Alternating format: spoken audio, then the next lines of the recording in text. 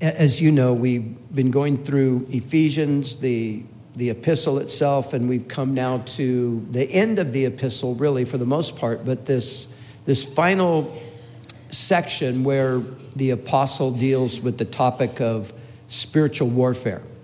And a couple of weeks back, we kind of did a bigger picture perspective on the subject, just kind of introduced the subject of spiritual warfare. And so today we pick up in that series, and we're going to be looking in a little more detail now as we analyze the verses here, verses 10 through about 18 or 19 over the next several weeks, and just getting an understanding of this fact of our life spiritually, that we live in the midst of a spiritual battle. And so we read the passage together this morning. Let me just read through parts of it real quickly once again. Finally, my brothers, be strong in the Lord and in the power or the strength of his might. Put on the whole armor of God, that you may be able to stand against the wiles or the schemes of the devil. And here's the key: for we wrestle not against flesh and blood, but against principalities, or against the rulers, against the authorities, against the cosmic powers over this present darkness, against the spiritual forces of evil in the heavenly places. And so when we come to thinking about living the Christian life, which is what Paul has been exhorting us to do up until this point, as we think about living the Christian life, there is an often overlooked factor that must be considered, namely, that is the opposition that we face. We don't often recognize that it's not just as simple as, okay, here's what you're supposed to do, now do it. We have to take into consideration that there are forces that are working against us. There is this spiritual opposition that we face, and this opposition comes to us from none other than the devil. And so we want to consider a little bit today some things about the devil, about these forces that are working against us. One of the enemy's most effective strategies is to keep us ignorant of the existence of this warfare. This is one of the devil's strategies, just to keep us in ignorance of it, or to keep us off balance. C.S. Lewis put it this way. He said, there are two equal and opposite errors into which our race can fall about the devils. One is to disbelieve in their existence. The other is to believe and to feel an excessive and unhealthy interest in them. They themselves are equally pleased by both errors and hail a materialist or a magician with the same delight. And this is the way it is so often. You have the truth about something that you generally find in the middle, but then on either side, you have these extreme views, and this is quite often where people end up. They rarely strike the balance. So in the church today, you have some people who are to the one side of the issue where they never even consider the devil. They never even factor him into the equation. They never look at any situation and think, wow, the enemy is really at work in this thing. They kind of just, they're not tuned into that. And then you've got the other side, the other extreme, where people see the devil's activity in virtually everything. And every difficulty, every problem is due to some demonic activity that's happening, and we need to rebuke it, and we need to cast it out, and those kinds of things. Both of those positions are extreme. and wrong. And so we want to strike the biblical position, and the biblical position is that there is indeed a battle. There is a spiritual battle. There are indeed forces that are working against us. There is a real devil, and there are a host of evil spirits, demons. But to balance it out, God is still ultimately in control, and he has authority over those things, and he's given us a certain degree of authority over these spirits as well. So we need to keep that in mind as we approach this subject. So we, as Christians, we are in this great conflict. Paul uses military terms quite frequently. He said to Timothy, he spoke of waging a good warfare. He referred to Timothy as a good soldier of Jesus Christ. And concerning his own life, he said, as he was coming to the conclusion, he put it in these terms. He says, I have fought the good fight. So we're in a battle. We're in a spiritual battle. And as the text tells us here, we're not wrestling against flesh and blood, but we're actually in a conflict with spiritual forces, the devil being at the forefront of these forces. Now, the question is, who is the devil? Who is the devil? Well, the word devil literally means slanderer. One who slanders or one who accuses. The other term that we frequently use for this individual is Satan. Neither one of these are necessarily names. They're more descriptive of his activities. So the devil it's referring to as slander. Satan, it refers to one who is an adversary. And in the pages of Scripture, we have a number of different ways that he is referred to. And in these various ways that he's referred to, we get an understanding of his nature and of his behavior, of his activity. And so he's referred to as the slanderer, the accuser, the tempter, the adversary, the father of lies, the murderer, the god of this age, the prince of demons, the prince of the power of the air, the ruler of this world, the evil one, the wicked one, the serpent, the dragon. These are all different ways that he's referred to in the pages of Scripture. And obviously, in each and every one of them, those are negative references, as you can see. But they describe his activity. Jesus said he's the father of lies. All deception, all deceit originates from him. That's where it all originated. He's a murderer. He committed the first murder in that he led the angels astray. And then he also was the one who was responsible for deceiving the first two people, Adam and Eve, and leading them into sin and death. So he's, they're referred to as the murderer. He's the prince of the power of the air.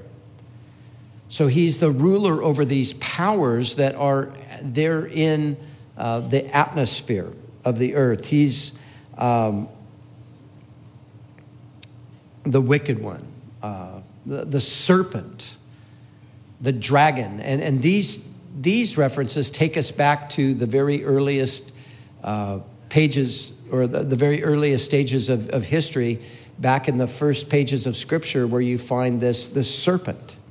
So the one that we're talking about being the devil is the one that we find his introduction all the way back in the beginning there with the first two people. So that's who he is. He is the enemy of God. He is the committed foe of God. He is irrevocably God's enemy.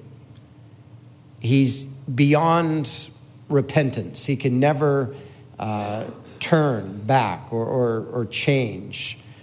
He can never be restored. He's the perpetual enemy of God, and he is the deceiver and oppressor of man. So that's what he does among us as people. His work is to deceive and to oppress. So that's who he is, but what is he? Because the devil and Satan are not what he was originally. He became the devil. He became the adversary, Satan. But he was not always that. He is a fallen angel. And not only a fallen angel, but he seems to have been God's, the greatest of all of God's creatures. He is exceedingly powerful. His power is second only to God himself, seemingly. He's incredibly intelligent, thoroughly and irrevocably evil, and he is the commander-in-chief of a multitude of creatures that are similar to himself. So he wasn't always who he is, but he was at one time God's most perfect creature. We're told that in the prophecy of Ezekiel. In the 28th chapter of Ezekiel, there we have a very interesting thing. The prophet is pronouncing a judgment upon the prince or the king of Tyre, the nation of Tyre. And he's speaking about that king and talking about the sins of the king and the judgment that God's going to bring. But then suddenly it becomes apparent that he kind of moves beyond the king and he addresses this other being. And let me read to you from Ezekiel chapter 28.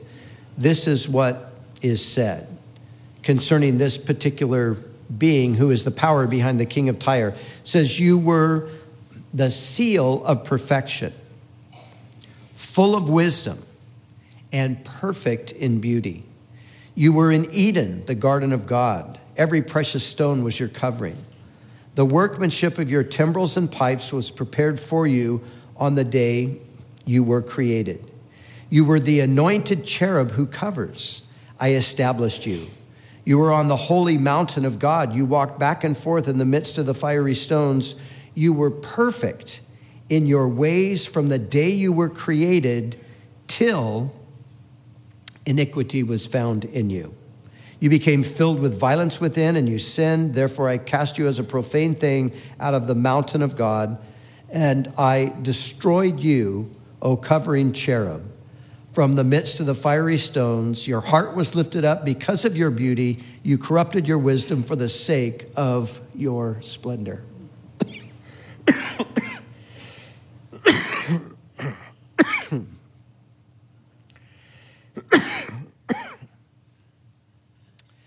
So that's the description that the prophet gives to us. It's pretty fascinating when you think of it. Perfect in wisdom and beauty. So the sum of everything that God created, it was all summed up in this being. Perfect in wisdom and beauty, notice, until iniquity was found in you. And we read there that you were the anointed cherub that covers. Now, some of this is mysterious. We don't know exactly. We don't know exactly what the references are ultimately referring to, but the cherub or the cherubim, when you read in Isaiah chapter 6, for example, and you see that there are these heavenly creatures that are there around the throne of God, who praise him day and night. They cease not to say, holy, holy, holy, and so forth. So it seems that was the kind of position that this creature had. And yet, even beyond that, he would have been the chief of all the others.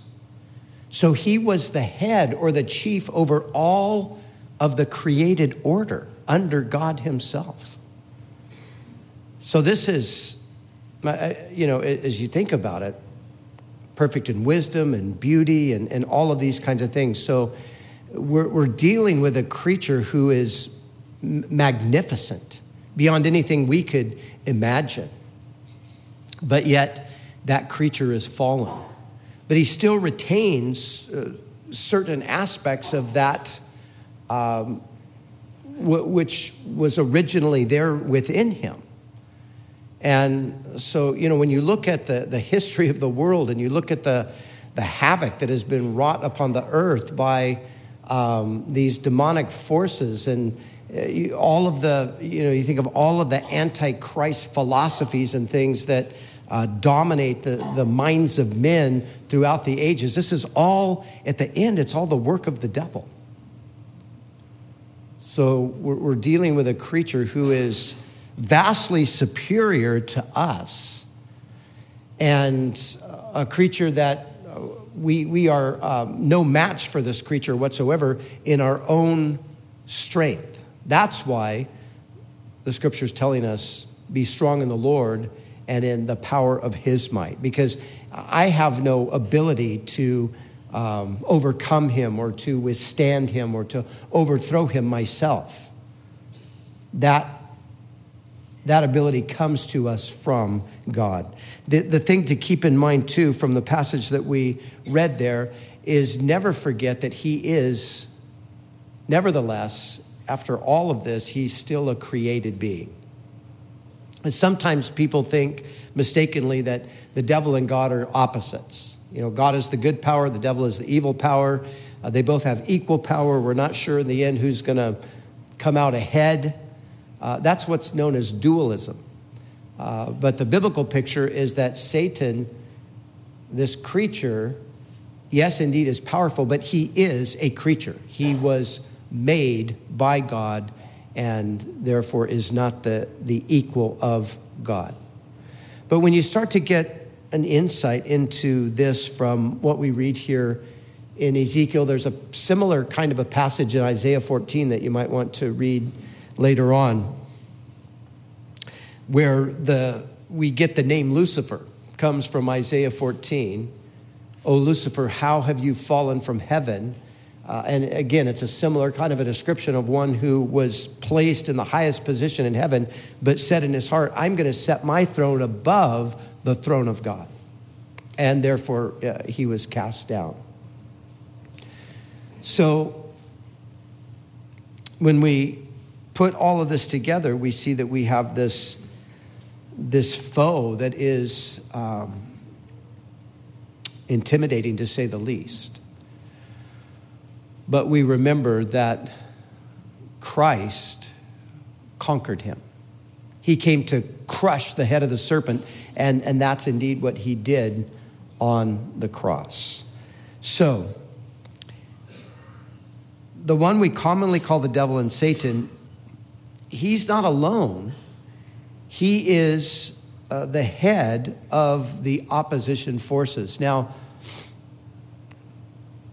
there's a passage in Revelation 12 or 13 that speaks of this dragon. It's a picture of this war that took place in heaven, Satan being cast out, and it says that his tail drew a third of the stars.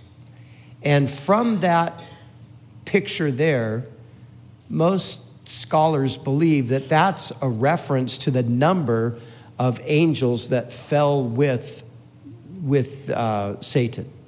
That when he fell, he took a third of the host with him. So, of course, we have no idea what the number is. So there's this vast number, though, of creatures who are similar to him, but with not the same power that he has, but similar, a similar kind of a power. And Paul is referring to them here in the passage that we read. He refers to them as rulers or principalities, powers, the rulers of the darkness, wicked spirits who inhabit the heavenly places. So this is the world that we live in. You see, if we only think in terms of the material, if we think only in terms of what we can see, we're going to have a hard time succeeding in our walk and relationship with the Lord. We have to recognize that there are unseen forces that are working against us. They're opposing us. Principalities, powers, the rulers of the darkness of this world. What's being described here is governmental structure with various ranks. So Satan is the head over a highly organized kingdom. And if we could get a look into the spiritual realm, that's what we would see. We would see that this is a highly organized spiritual force that is opposing God. A principality is the word literally means a prince over a geographical region. The world is controlled by spiritual forces. It's not what we think. And if we fail to see the spiritual component, it will be unfortunate for us. But when we look at governments, when we look at leaders, when we look at men in power, for example, who oppose God and the things of God, what we're seeing is the influence of these spiritual forces behind the scene. Because the real ruler of the geographical region isn't the guy who's the president or the prime minister or the king or whatever. He, in a sense, that person is the puppet. But there's a spiritual force that works behind the scene there. That's what a principality is. So it's this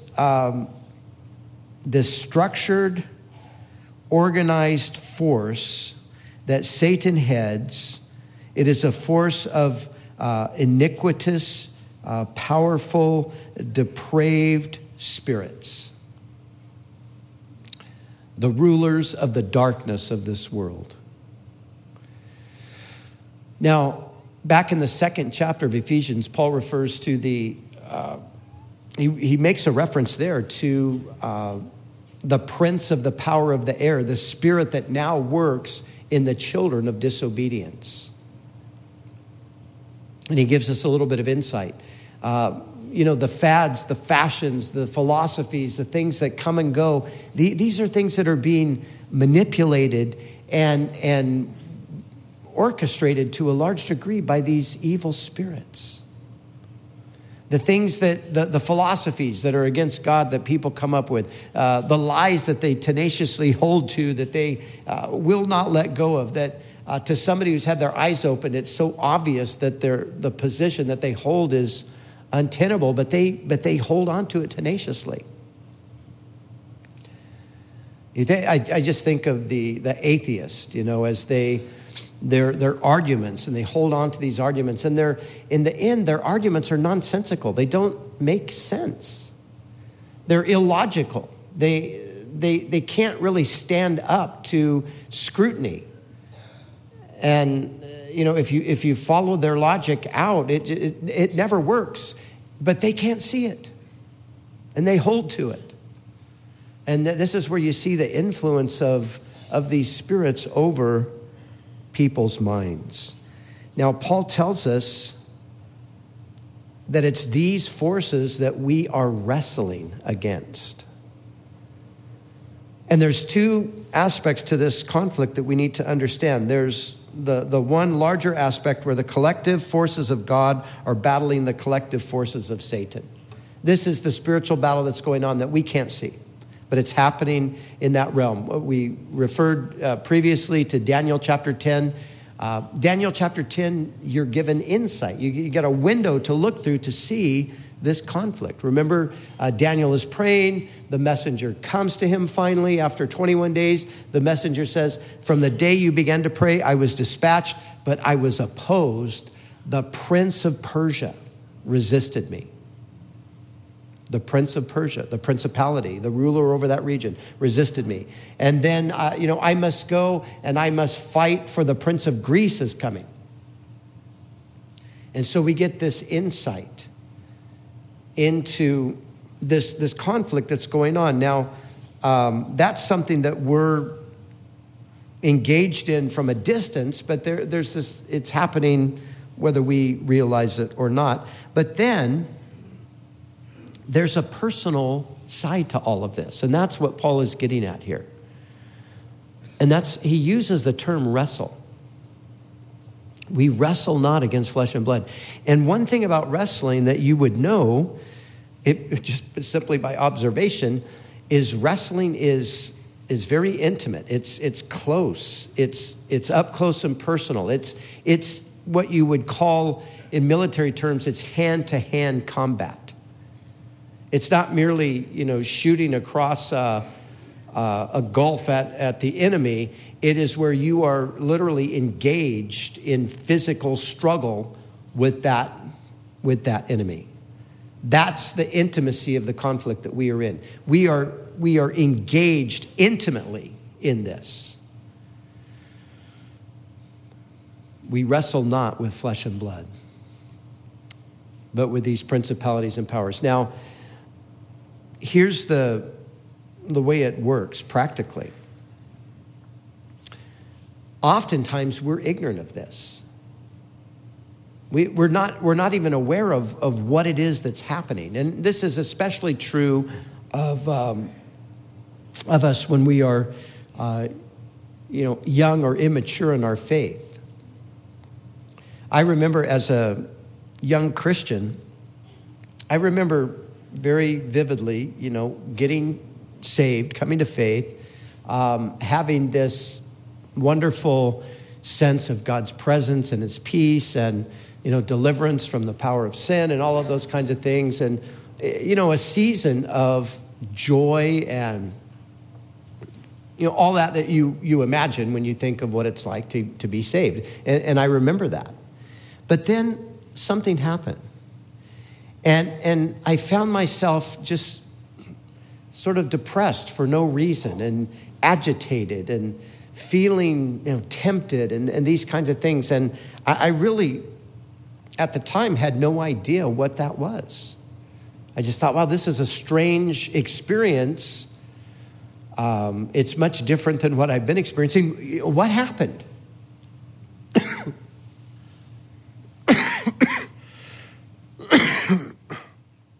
That's the question that you ask in your mind. What's gone on? What did I do something wrong? God, where did you go? How come I feel this way? And I remember I was feeling that way, not knowing what it was. And I happened to have a conversation one evening with another Christian brother who had been a Christian longer than I was. And as we were talking, he just started talking about spiritual warfare. I'd never heard of spiritual warfare. I literally said to him, what's that? But as he was talking and as he was describing sort of the experiences that you have, I suddenly realized that's what's happening to me. So the lights went on. I understood then that there is this conflict. But a lot of times we're unaware of it. We're oblivious to it. We're ignorant of it. And all the while the enemy is attacking us, but we don't know what's happening. So we need to understand that this is a reality. And many of the things that we experience, that's the explanation for them. Now, when you become aware of it, and especially when you're serious about following the Lord and serving the Lord and ultimately, seeing God's kingdom move beyond your own life into the lives of others, that's when you become more and more aware of it all the time, because that's when you begin to really experience a strong pushback from the devil. Some people are, in some ways, some people aren't really bothered by the devil. Some Christians even. It's like, hey, they're asleep. Don't wake them up. Just leave them alone. Let's go after these guys over here. So if you've never been bothered by the devil, that's not necessarily a good sign. You need to wake up. But when but when you're actively pursuing the Lord and you're seeking to, in a sense, what you're doing is you're going to do damage to the kingdom of darkness. The devil knows that. He's going to come after you. He's going to attack you. He's going to oppose you. He's going to resist you. And it happens in a variety of ways. Much of the battle is mental, where there just can be, a depression or a discouragement or a confusion or, temptations and things. We'll talk about that in a later study, but that's the way he operates. He comes against us. He attacks us. There are certain places where Satan has a strong presence.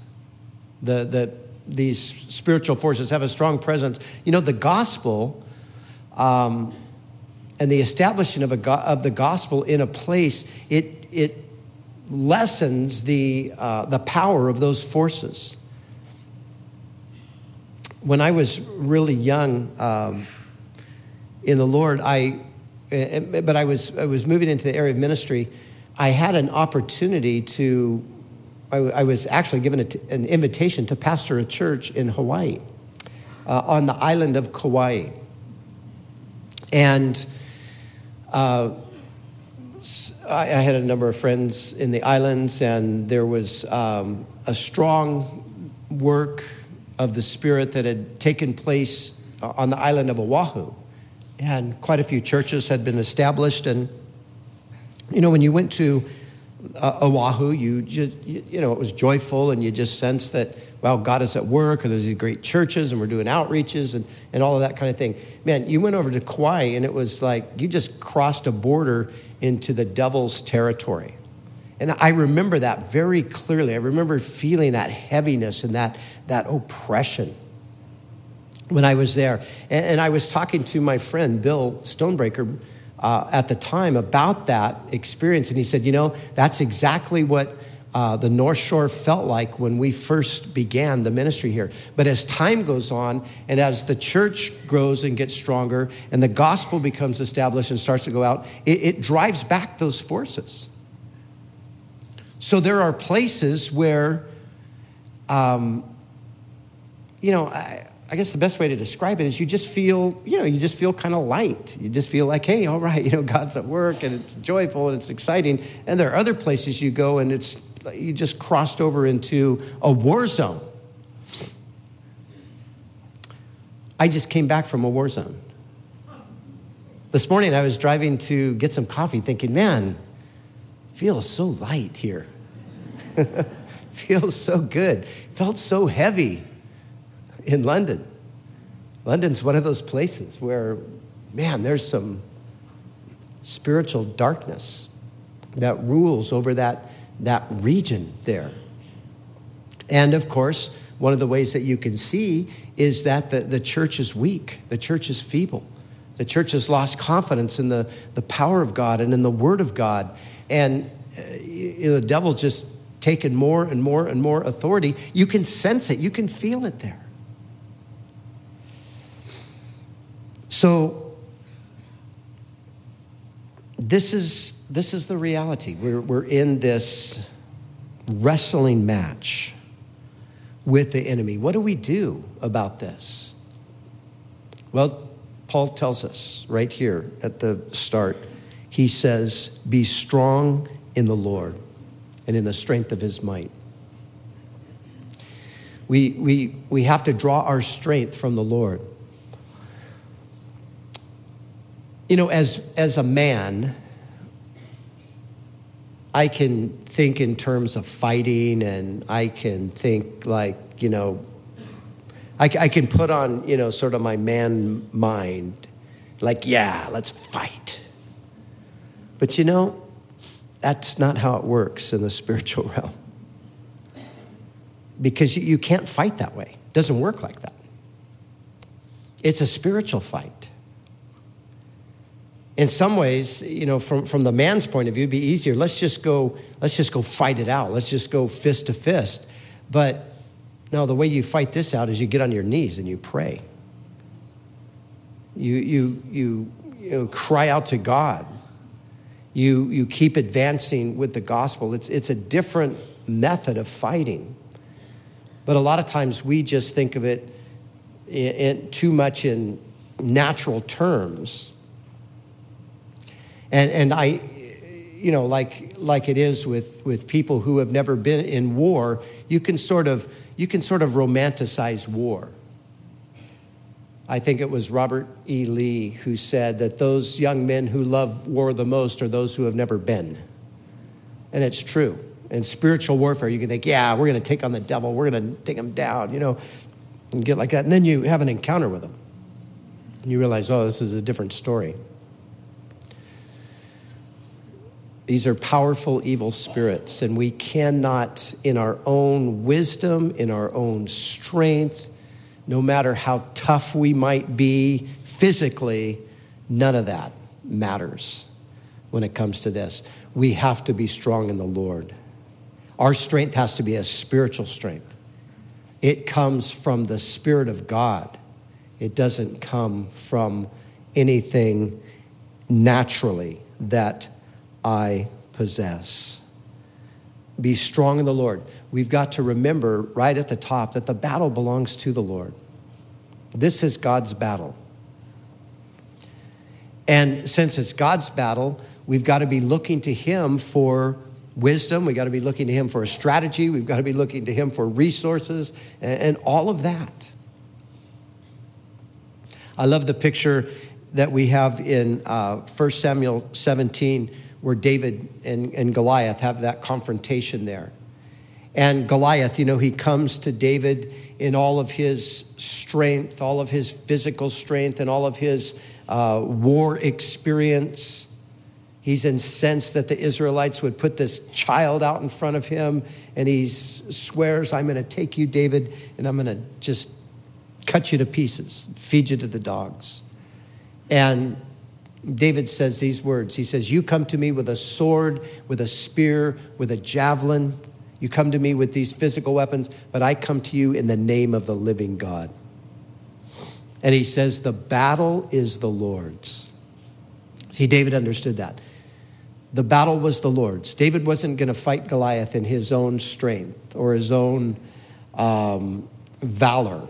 He was going to fight him in the strength of God. And so as we think in terms of fighting the spiritual battle, we have to remember that we need to be strong in the Lord. How do we do that? Well, of course, we strengthen ourselves through the truth of God's word. We have to strengthen ourselves through the scriptures. Did you know God's word strengthens you? It gives you spiritual strength and fortitude that you absolutely have to have if you are going to overcome the devil, if you're going to resist the devil, if you're going to survive this conflict that you're in the middle of. You have got to have that strength, and that strength comes to us through God's word. That's why when we neglect God's word, when we fail to hide it in our heart, when we fail to meditate on it, we put ourselves in a vulnerable position. You're like a soldier that's out in the midst of the enemy with not only do you not have a weapon to fight with, you don't have any strength. Even if you had a weapon, you couldn't wield it because of your lack of strength. So we need that strength that comes to us from God's word. And so this is where, as soldiers, if you will, soldiers of Jesus Christ, this is where we equip ourselves. We equip ourselves through the word of God. The word of God becomes that that effective weapon that we use against the enemy. We see with Jesus when he's attacked by Satan, you remember after the 40 days of fasting, the devil comes to him and tempts him on 3 different occasions. How does Jesus respond to Satan? He always responds with this: it is written. Jesus showed us how to fight the devil.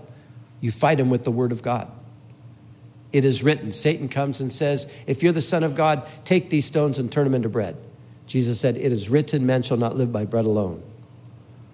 So that's where we draw our strength from the word of God. And secondly, we draw our strength from the empowering of the Spirit. I need the power of the Spirit of God. And I need to remind myself over and over again that I'm not wrestling with flesh and blood. Lord, I need more than flesh and blood to fight this battle. I need spiritual strength. And thank God he's given us his Spirit. Thank God he has promised to fill us with his Spirit, to give us power through his Spirit. That's what he said, remember? To the disciples, he said, wait in Jerusalem. His command was to go into all the world and proclaim the gospel. And in doing so, you're going to set people free from the captivity of the devil. But before you go, he says, wait until you receive power. For the Holy Spirit will come upon you, and you will receive power to be my witnesses. And we need the power of God.